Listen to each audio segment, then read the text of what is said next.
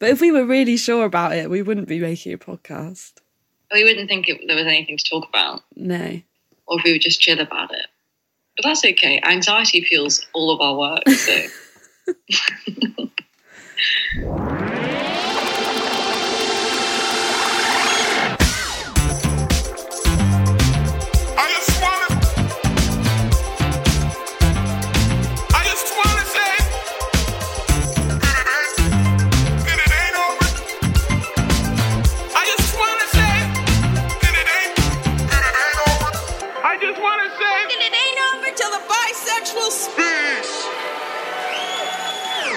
Hello. Hi. I'm Elle Potter. And I'm Mary Higgins. And this is Life of Bi, a slippery history of bisexuality. But before we get into bisexuality, we thought we'd just tell you a little bit about us and why we're doing this, because there's a high chance you don't know who we are.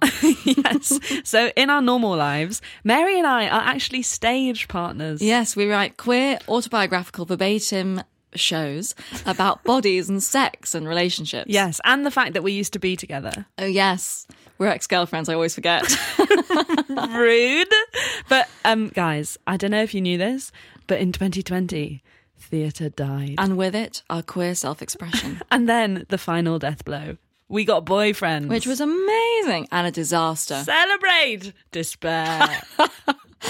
And it got us to thinking about our bisexuality and why we can't just be straightforwardly proud of it. Yeah, and also why we don't really feel like we know that many bi people. Yeah. Like, where do they be, Mary? I don't know, Elle. So we decided to find some new friends and make a podcast about them. And the original plan was to keep it super chill. Yeah, a sort of millennial classic. Like, have your mates on, chat nonsense, eventually become a cult. Yeah, minimum prep, easy money. But as we looked into it, we realised that, like, it's basically impossible to get a grip on bi stereotypes without actually looking into the history. Yeah, and before we knew it, we were neck deep in an investigative history documentary podcast. Yes, we had to hire researchers. It got out of hand, and we've been working on this for months. Yeah, we started separately on Skype and stuff, and then we moved in together just so we could finish it. Yeah, so now we live in Margate together, which is lovely. And we record in my bedroom because it's the only room with Wi-Fi. Which is less lovely. And we started how everyone starts every project that's ever been started. We typed our search terms into Google. Yeah, so we typed in bi history. And the first thing that comes up is a brief history of business intelligence systems. So we were like, okay, fair enough. We did type bi. We'll do the whole word. We typed in bisexual history. And the first thing that comes up then is an essay on the psychiatric treatment of lesbian and bisexual women.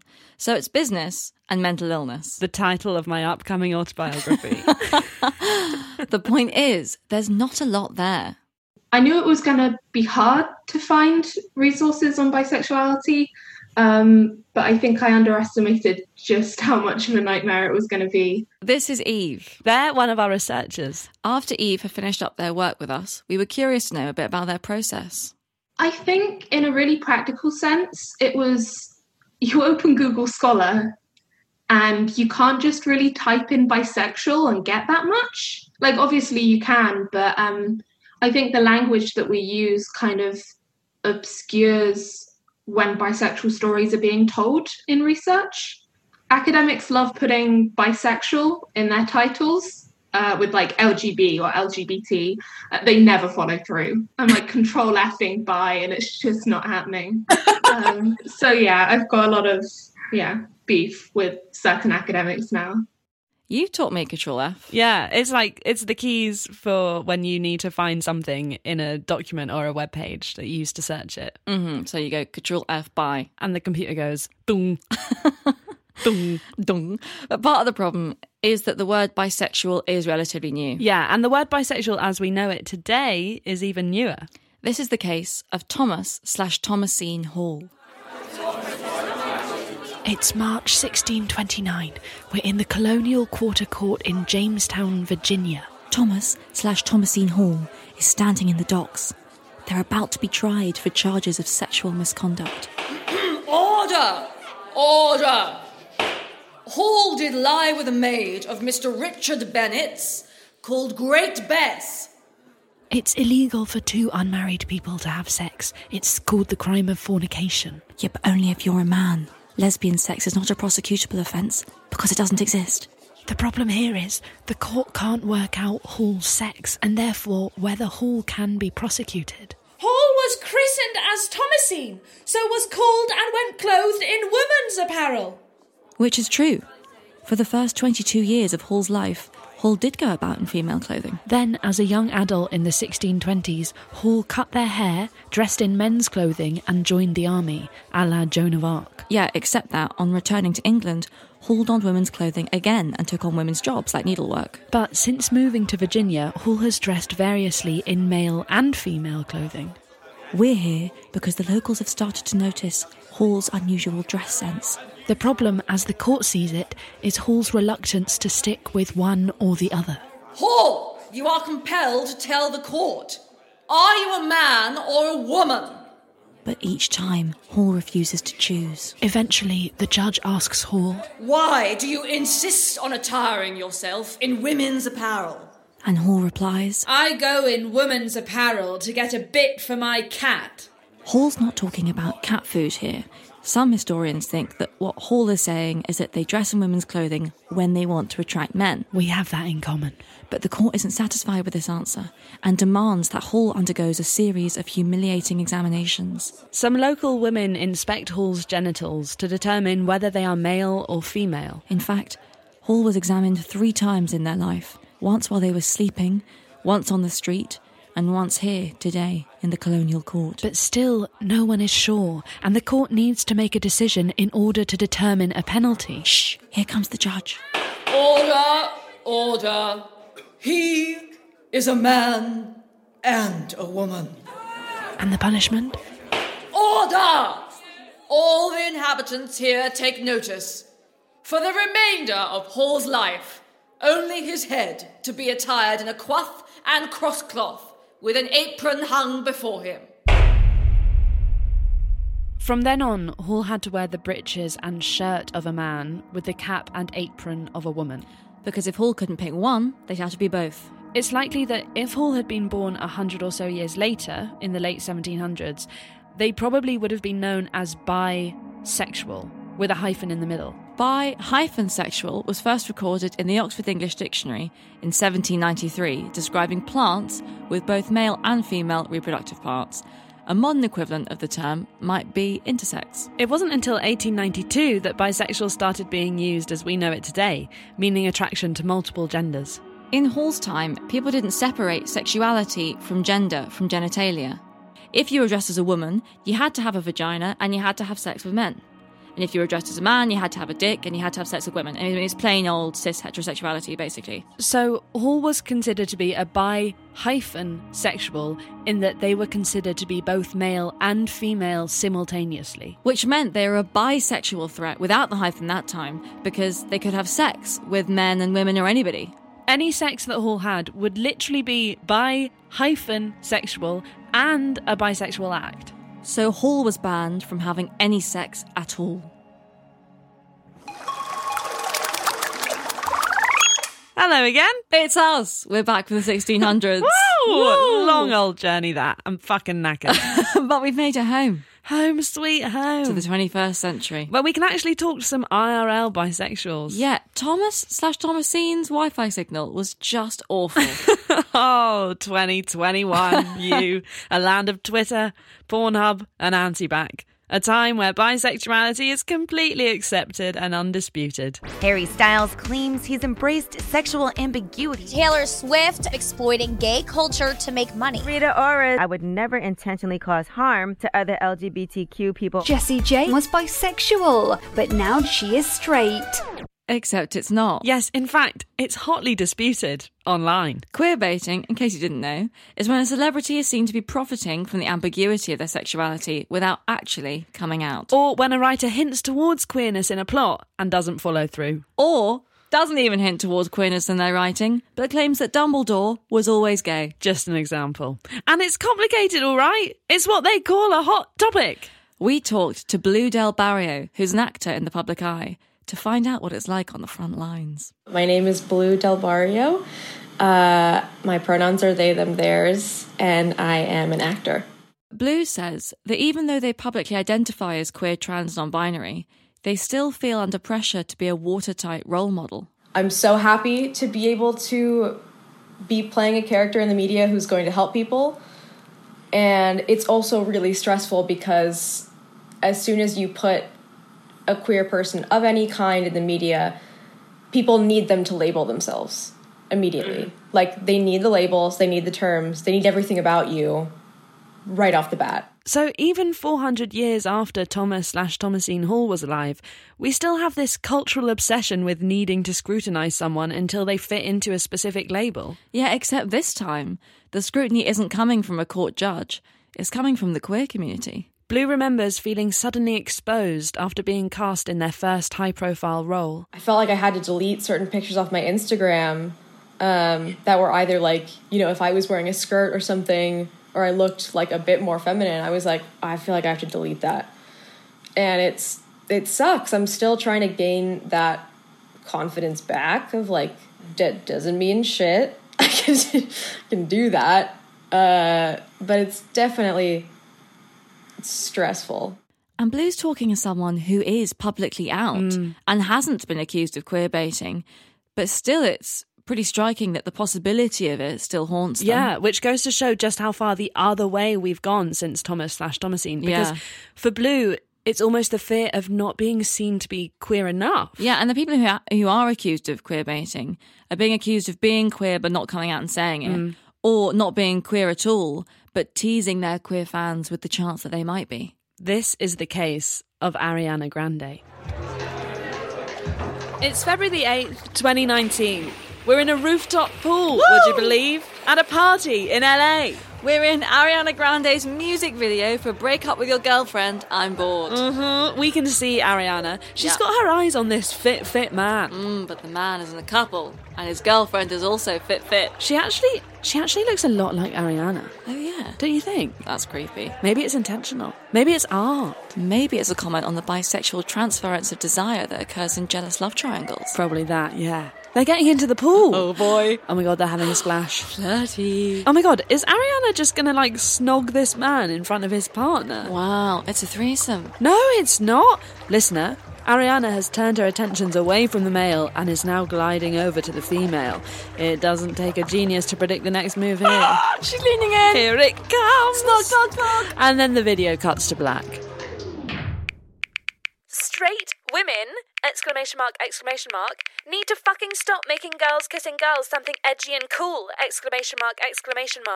Straight girls get, caps, praised for kissing other straight girls, but real WLW, women loving women, get the harassment that comes with homophobia. Queer baiting is disgusting and I am getting, caps, tired of Miss Ariana. Hashtag Ariana Grande is queer baiting and using the aesthetic of LGBT intimacy for no reason other than shock value /clicks. Trying to justify it as representing self-love is disrespectful to actual WLW. They don't have the privilege to benefit while also avoiding the stigma /oppression.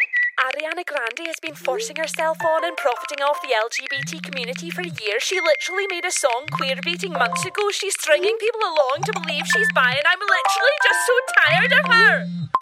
So in the case of Thomas/Thomasine Hall and in the case of Ariana Grande, a person's identity is being put to the test, and who they say they are isn't considered enough. Yes, because even what they say, if it isn't what the judge or Twitter wants to hear or understands, is presumed to be a lie. So, like some would say, I would say, that the fact that Ariana Grande sings the lyrics, I like women and men, in the song Monopoly, that's all you need to know, isn't it? Yes, but it's not explicit enough for the masses, Mary. Like, we just clamour for clarity. Yes. I think we're also clamouring for struggle, though, because there is an aspect of queer baiting where the anger is coming from, you don't get to be bi because you haven't experienced the hardships I have because you're not out, so you don't know what it's like. So there is like a resentment of the ease with which like celebs seem to play with like queerness and gender in this like really fun way. But it's understandable, but it's also sort of a counterproductive argument because isn't ease with queerness what we're all working towards? But I guess the crucial thing in this case is that Ariana doesn't call herself queer and like never has. So although you might welcome her into your idea of like this ideal bi community, And I do. because of a single lyric that she sings, she is sort of rejecting that affiliation by not telling us explicitly. Yes. And you know, why don't you get involved if you are, you know? Come on in, Ariana. Come The join water's us. lovely. Like, it is really important to be able to look at a celebrity and be able to align yourself with them. It sounds quite obvious to say, but that is why labels can be and have been historically really fucking important. Here's Blue again. People want to see themselves reflected back to them. It's something that we really want and need since like film and TV became a thing, since entertainment became a thing. You want to see yourself reflected in that. You want to feel purpose. You want to feel like you are seen in the world and validated. Which brings us to the big question of episode 1. Why have we called this podcast Life of Bi? I have to say, so the thing I find peculiar is, I suppose I am surprised that you still talk in those terms. Because to me it seems very old-fashioned now. To use bi? Yeah.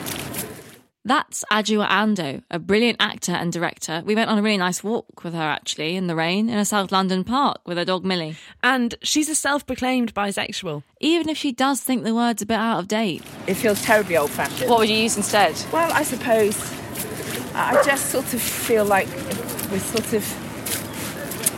I don't know what you would say. Would you say queer? Pansexual? Pansexual. Yeah, queer's good. I like queer. I use it a lot. Yeah, me too. Well, it is all the rage these days, isn't it? Oh, it's very in it is. You could even say it's overused. Because queer pops up so much in the media at the moment, it's not always clear what it actually means. And in academia too. So here's our researcher Eve again, on the hunt for bisexuals in history. I think I was really surprised by how annoyed I got with the word queer.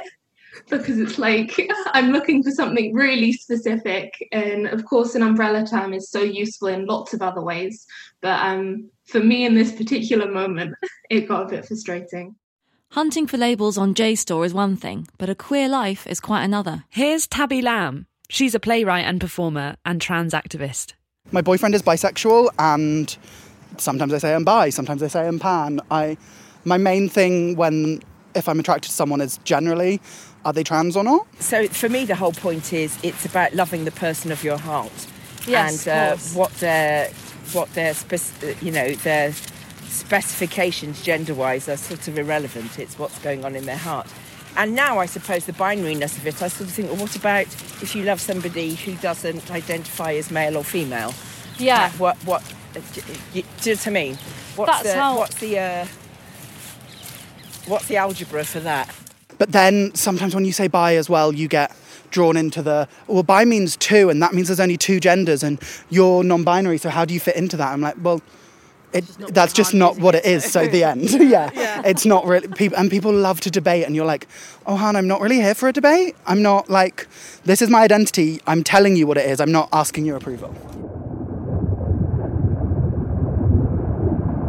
Pansexual. Which one? Pansexual. Oh, pansexual. Well, for me, the first time I heard it was the 70s. It's just like, oh, you're pansexual. And it's bisexual. There was all different identities in there. And pansexual for me was kind of the same as bisexual. It wasn't an interest to me because I was a lesbian. You know, if we really get it, that we all belong, we're all here, let's move forward together. You're pan, I'm bi, so what? Good. So I'm in a place where I'm just using queer. But even though it's so broad, I feel like I'm not stagnant anymore. Like, I feel like I'm moving forward. You know, I think there's an assumption that the queer label somehow represents greater sophistication about sexuality. I don't know that it necessarily does. Libido is asexual. I'm gay, I'm lesbian, I'm bisexual, I'm non-binary, I'm trans. Whatever it is, dude, rock it. Rock it all the way out. I mean, I call myself queer, and I'm 66. I have accepted the fact I am a black, gay, proud man. We don't have that specific word. Autosexual. We took that word from Rwanda, and it's called bidadi. Bidadi. So I was going in between gay, lesbian, and straight, and then I came across the term bisexual, and I was like, that's it. Queer. Non-binary. Expression coming from North American Native culture, two-spirited. Be awesome. Be straight, How you Or I guess you might say